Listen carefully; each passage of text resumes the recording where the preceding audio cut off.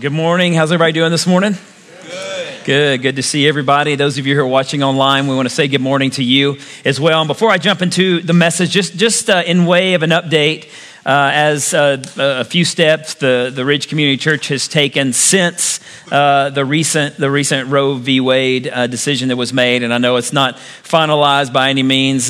There was a national response this week, and this thing is still ongoing, but it doesn't mean that our church can't take some immediate steps. And so we've reached out to our local Hope Pregnancy Center and our local Women's Crisis Center just to kind of touch base with them to see if there's any immediate needs that they have, any way that we can kind of step in and help support them.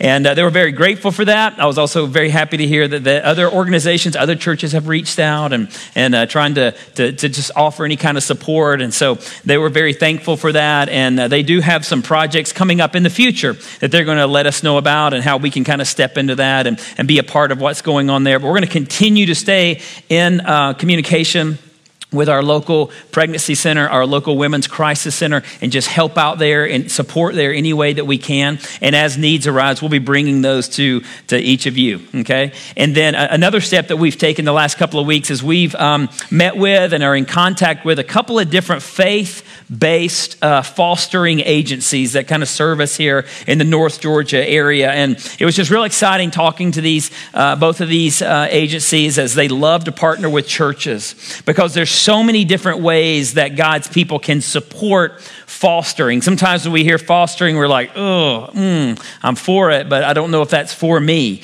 But what's really neat about fostering is there's so many different ways that a church can impact and make a difference in the life of these children who need this special kind of care. And so we're meeting with both of these organizations, kind of looking into both of those to see which might be the best fit for us and for them, so on and so forth. And so again, in the next few weeks, we're going to be able to come to you with hopefully some steps that we can take as a church to really support and step into this issue of taking care of women in crisis and children in crisis and do what the Bible tells us to do. Amen? Amen. So thank you for that. If you have your Bibles, Matthew chapter 5, we're going to be in verses 21 through 30. That's our focal passage this morning.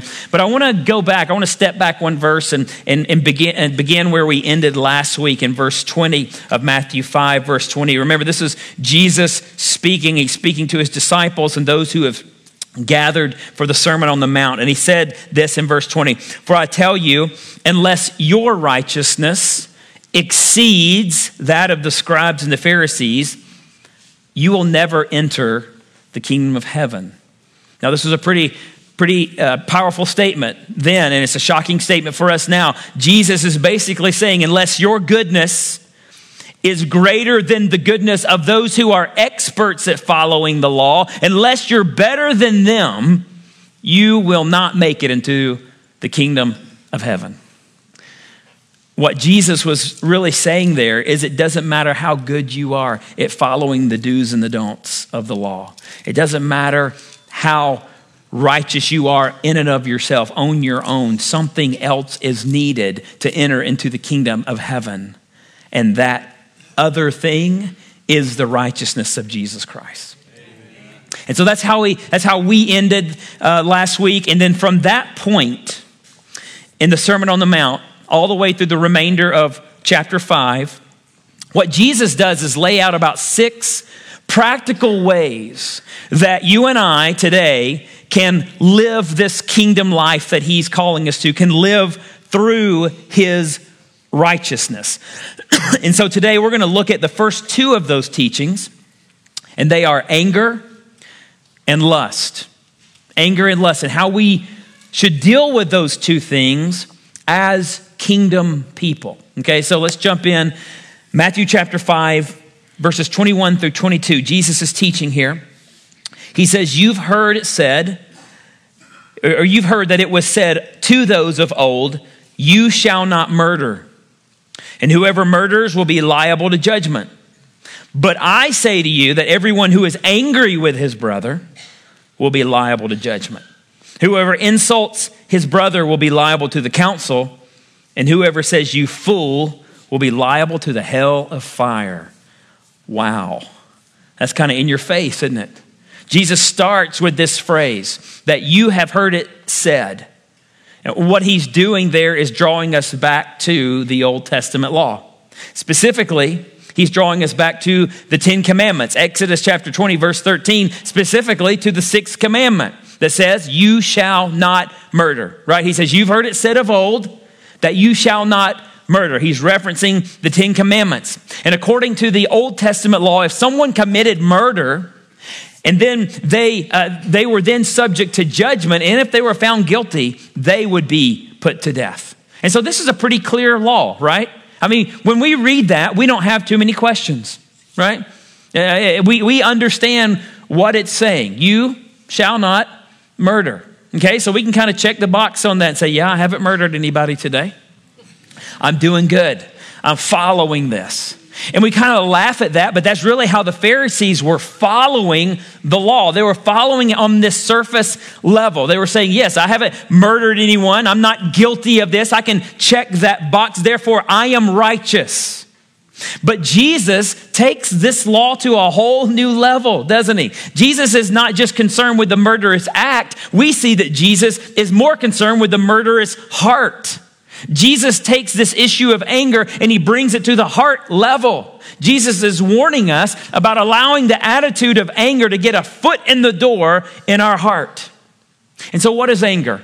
Maybe some of you are here today or you're watching and you're wondering if you're dealing with anger, or maybe you have been carrying some anger or some bitterness for a long time and you're unsure how to deal with it, okay? Well, we find some truth in this teaching. And so let's begin with a pretty simple definition of anger. And here it is. Anger is a strong feeling of displeasure and or hostility, usually caused by someone or something that offends, threatens, or hurts you in some way. In other words, we get angry when what we want to happen doesn't happen, okay? And maybe that's caused by a person who does or says something to us or against us, and we experience anger. Or maybe it's a set of circumstances that we can't really control. And because of these circumstances didn't go the way we wanted, we become angry, or we have this sense of displeasure or hostility. Okay, that's anger. And the Bible has a lot to say about anger. Let me just read just a small portion of some of these passages. Proverbs 14:29 says, whoever is slow to anger has great understanding. But he who has a hasty temper, a short temper, an explosive temper, exalts folly. Proverbs 15:1, a soft answer turns away wrath, but a harsh word stirs up anger. Ephesians 4:26 and 27, be angry and do not sin. Do not let the sun go down on your anger, and give no opportunity to the devil. And then James 1:19 through 20. Know this, my beloved brothers, let every person be quick to hear, slow to speak, slow to anger. For the anger of man does not produce the righteousness of God. And so the Bible has a lot to say about anger, but it's important for us to know what Jesus is not saying about anger in this passage. He's not saying that it's wrong to be angry. There are times when all of us experience anger, right? Sometimes it's an emotion we just can't help. But there is a good anger, and then there is a bad anger. And the Bible actually has a couple of different words for anger. One of the words for anger in the Bible simply means that quick emotion that kind of rises up inside of you when something goes wrong. For instance, your kid spills red Gatorade on the carpet after you told him 100 times not to drink red Gatorade. Okay, hypothetical, of course, that doesn't happen in my house ever. But that quick burst of anger, when it happens, it just rises up. And maybe you kind of react for a moment, but quickly that anger is gone and you forget about it. Okay, that's one type of anger the Bible talks about, just that quick emotional response. But then there's a different kind of anger that the Bible talks about, and it means a deep-rooted kind of anger that kind of settles inside of us. And we play the offense against us over and over and over again. And so this type of anger is not an emotional kind of anger. It becomes like a grudge we hold on to. And we get angrier and angrier. We become more bitter and more bitter to the point where we want to exact some kind of revenge or some kind of vengeance or we want something bad to happen to the person that offended us, and that allows that anger to take root inside of it. It becomes a part of us. That's the kind of anger Jesus is talking about, a murderous type of anger. And so Jesus says, whoever holds on to a grudge, whoever has let anger take root in their heart, and whoever plays that offense over and over in their mind and plans retaliation or plans revenge or holds on to unforgiveness, they will be subject to judgment. And in that passage that we read just a moment ago, Jesus reveals that different levels of anger lead to different kinds of consequences. Notice first he said, when we get angry with a brother and sister and we don't let it go, we're liable to judgment, okay? That could be the judgment of God, right? Who convicts us through the power of his Holy Spirit that anger or that bitterness you're holding on to for what that person said to you or maybe said about you, or those set of circumstances that are beyond your control and you're just angry about it, let that go. That's one level of judgment. But he goes even deeper.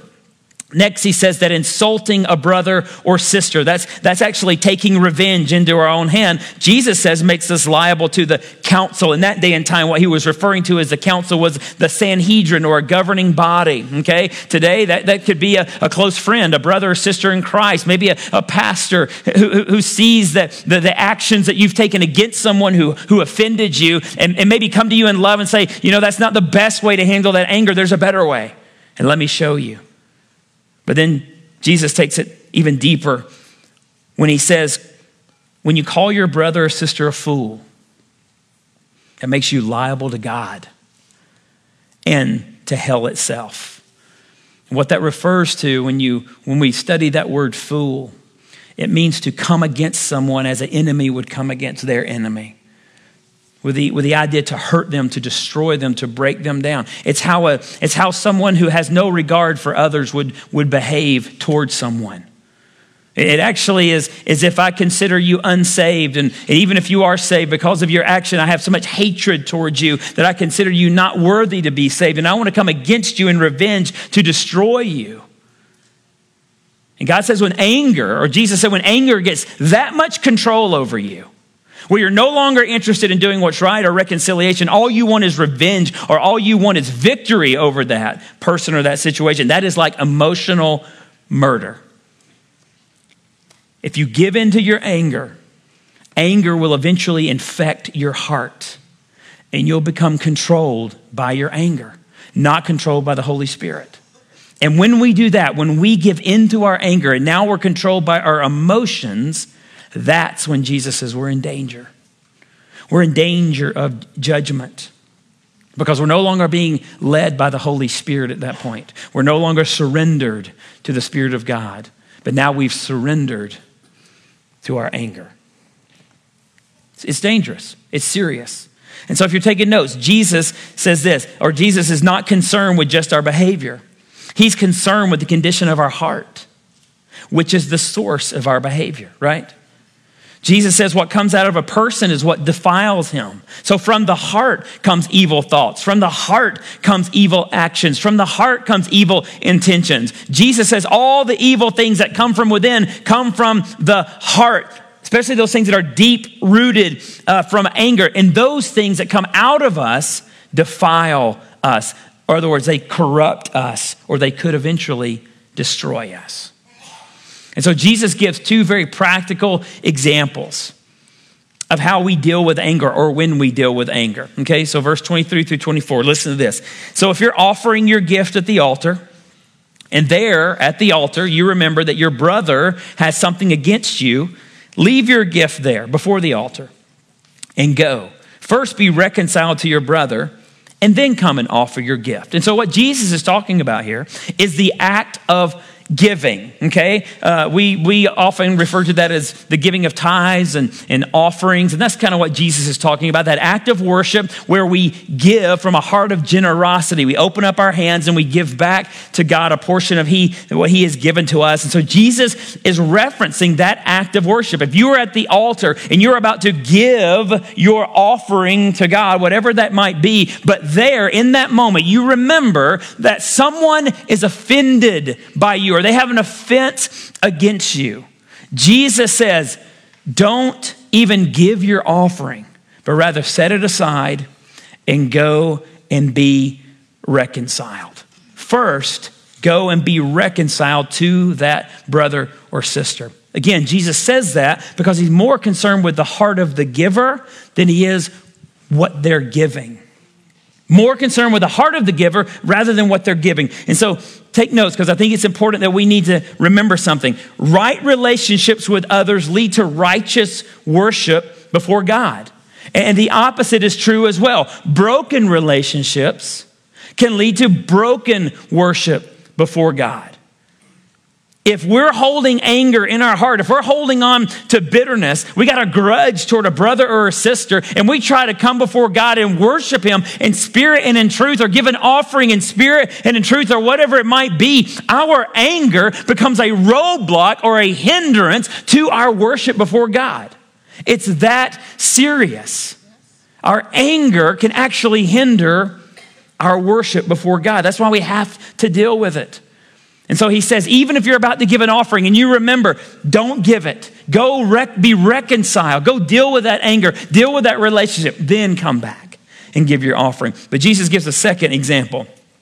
In verses 25 and 26, he says, come to terms quickly with your accuser while you're going with him to court, lest your accuser hand you over to the judge and the judge to the guard, and you be put in prison. Truly, I say to you, you will never get out until you have paid the last penny. So Jesus says, if you find yourself so at odds with someone that it's risen to the level where now you have to stand before a judge or a jury, or you have to stand before someone with authority to actually to settle this dispute, Jesus says, don't do that. If possible, do everything you can to settle that issue before it gets to court, before it gets to that point. Jesus' point here is the longer that we wait to reconcile our anger with someone, the more severe the consequences can become. So Jesus says, do not wait. Don't let things keep escalating. Don't let things continue to simmer. But rather act right now. Settle things right now, because chances are the longer this thing drags out, the longer you allow your anger to take root in your heart, the greater the consequences can become. And he indicates that sometimes the consequences don't affect just you, but all those around you as well. So he says, deal with it now. You have anger inside of you. Deal with it now. Deal with it quickly. Don't even give an offering before you've dealt with your anger. Go straight to that person who has offense against you and make it right now, today. Don't wait until this thing escalates to where now you have to stand before someone else to settle this dispute, because it's gotten too big and the consequences are too strong. Take care of it now. And so this teaching actually draws us back to the Beatitudes, where Jesus said, blessed are the peacemakers. Blessed are the peacemakers. You see, anger, especially a deep-rooted kind of anger, is the opposite of peace. But Jesus said a peacemaker is one who is found where true peace lies, that's Jesus, and then shown others where that peace may be found. And do you remember why Jesus said it's blessed to be a peacemaker? For they shall be called the sons and daughters of God. We are to be reconcilers. Reconcile means to bring back together. We are to be reconcilers because you and I were once reconciled by Christ. Matt Chandler said it like this: in essence, we are reconciled to reconcile. Jesus says, you want to live the kingdom life? You want to live this blessed life? Guard your heart from the anger that can root itself in you. But then he moves on to address a second issue, a second way that we live this kingdom life. One is by guarding our heart against anger, but the second one is guarding our heart against lust. Verse 27 and 28, it says, you have heard that it was said, you shall not commit adultery. But I say to you that everyone who looks at a woman with lustful intent has already committed adultery with her in his heart. Again, Jesus is drawing us back to the Old Testament, specifically this time to the seventh commandment, Exodus 20:14, do not commit adultery. And we know this commandment. This one's plain and simple. A married person is not to have a sexual relationship with anyone else other than their spouse. The Pharisees and the experts of the law in Jesus' day, they took this one very seriously. Remember the story of the woman who was caught in adultery in the Gospel of John? That story reveals how serious the Jews of Jesus' day viewed adultery. But again, this was viewed only on the surface level. A Pharisee would have said, you know what? I have not had sexual relations with anyone other than my spouse. Therefore, I am good. I am righteous. I am in good standing. But once again, Jesus takes this truth to a whole new level by saying, if anyone even looks at a woman with lustful intent, they've already committed adultery. Again, Jesus confronts this truth that he's less concerned with our behavior, our outward behavior, and he's more concerned what's going on in our heart. The sin of adultery is not just limited to the act of adultery. It includes the lust of the eyes. And that means what we look at, what we choose to gaze upon, what we allow our eyes to linger on. David Garland helps us define lust. He said this: lust is a strong sexual desire that is both negative and forbidden by Scripture. Lust can be physical or emotional. Lust is completely self-centered, interested in only sexual gratification. Lust treats others as only things to be exploited. Now, if we're truthful, we know that everyone on some level deals with lust. But particularly this seems to be a sin that men deal with most often on the heart level. And even godly men from Scripture like King David and Job were susceptible to lust. That's why King David prayed for a pure heart in Psalm 51. That's why Job said in Job 31, he said, I made a covenant with my eyes not to look with lust at a young woman. The danger of lust is that it always promises more than it delivers. It always promises more than it delivers. If you're taking notes, lust promises forbidden pleasure, but it delivers unforgettable pain.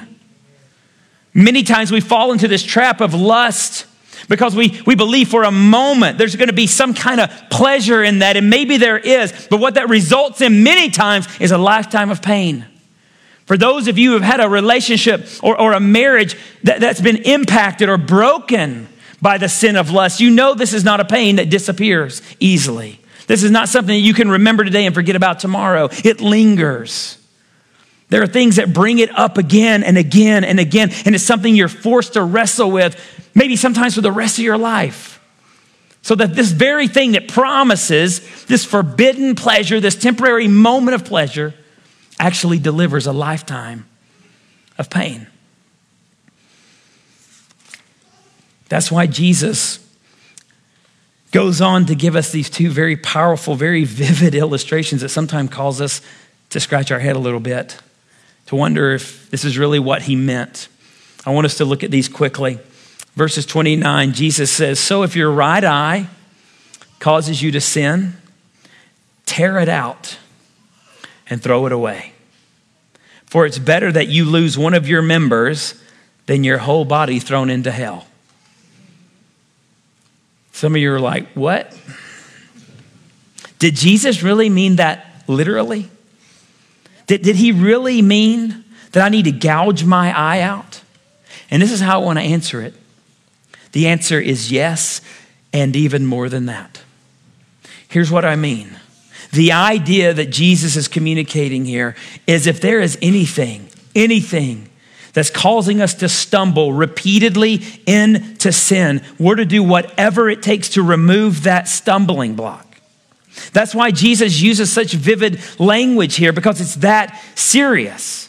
But we also have to remember this. Jesus is talking about anger and lust beyond just the physical, and he's driving us down to the heart level. He's revealing that the real problem is not the lust is not with the eyes, but it's with the heart, right?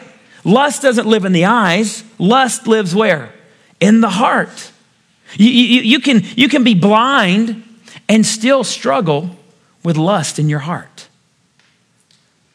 And so the key to spiritual victory here over lust is to have a changed heart. Is to have what the Bible calls a circumcised heart.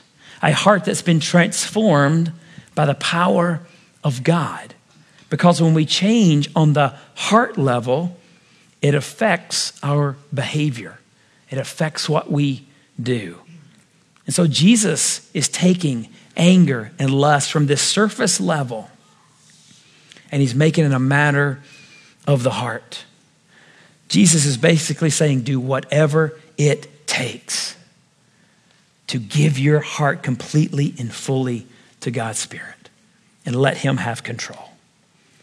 And then one more very vivid example that Jesus gives, verse 30. And if your right hand causes you to sin, guess what? Cut it off, throw it away. For it's better that you lose one of your members than your whole body go into hell. This warning is the same as the first. If your right hand becomes a stumbling block, it's better to take drastic measures to remove that stumbling block rather than your entire body be thrown into hell. In other words, it's better to experience a temporary loss of whatever that might be rather than eternal loss, being eternally separated from God. Again, Jesus is addressing the heart. What the eyes see entice the heart. And what entices the heart directs the body, directs the hands. Our hands, our body, act in response to the attitude of our heart. That's why Jesus said back in the Beatitudes, blessed are the pure in heart. Do you remember that? Blessed are the pure in heart. Do you know why the pure in heart are blessed? Because they will be the ones that see God. That's what Jesus said. Blessed are the pure in heart, for they will see God. If we pursue purity, if we pursue the things that honor God, we will be included with those who will see God because we're pursuing him. But if we choose and make a decision that we're going to pursue the things of this world that are evil or sexual or the things that only please us, and we're going to disregard God's word, we're going to disregard the call of God, and we're going to do it again and again without remorse and without repentance, I'm telling you, we'll not be included with a pure in heart and those who will see God. That's why those who seek purity are those who are called blessed. If you're taking notes, we cannot build a life of purity on a foundation of lust. The path to purity requires a heart of purity. But the path to purity can be very challenging. We live in a very impure world. Listen to 1 John 2:16. For everything in the world, the lust of the flesh, the lust of the eyes, and the pride of life comes not from the Father, but from the world. You and I live in a world that's constantly throwing things before us to see, to feel, to experience that are completely and utterly impure. That's why you and I have to be vigilant in guarding our heart from things like anger and lust that have the ability to take root inside of us. We have to guard our eyes. We have to guard our hands. We have to guard our bodies from the impurity of this world. You and I have to take sin seriously. And there's a reason for that. I think John Owens probably said it best. He said, be killing sin, or sin will be killing you. Jesus said, sin will be killing you and sending you to hell. If if we do not repent, if we do not seek purity, if we do not reject the things of this world that are evil and that want to seek to take root inside of us,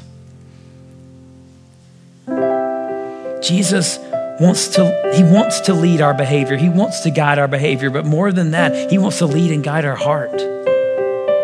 He wants to be in control of our heart.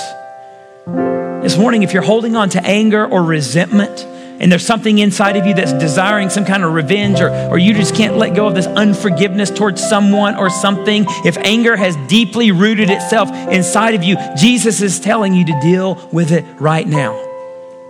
Don't wait another moment. He may even say, don't even worship me. Don't give me an offering until this is right. It's that important. Just as you were once reconciled by Christ, now you must reconcile with others through Christ. If you're dealing with anger, deal with it now. Likewise, if you're wrestling with lust, if it's found a way to root itself deeply in your heart, Jesus is saying, deal with it now. Remove that stumbling block, even if it costs you something, even if it costs you everything. Remove it. Now is the best time to deal with it. It's a short-term loss is better than an eternal loss. And here's the last thing I want to say. We must treasure Christ. We must take sin seriously, but we must treasure Christ above all things, especially all things of this world. There should be nothing in this world that we want or love more than Jesus Christ. When Christ is our treasure, guess what happens? Our heart will follow. Remember what the Bible says, where your treasure is, there too will be your heart.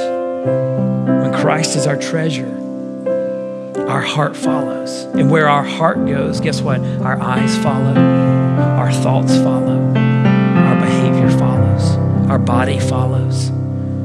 Where our treasure is, there is our heart.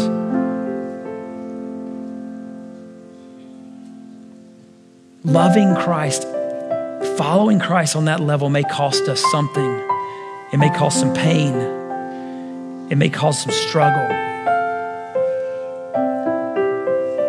But anything that we lose in this world, anything that we have to give up that's a part of this world, is far worth the glory and the peace that we receive in Jesus Christ. Church, whatever it takes, remove the stumbling block, uproot the anger, turn it over to God, let him deal with it. Be made new, be renewed, and be set free. Just please stand to your feet.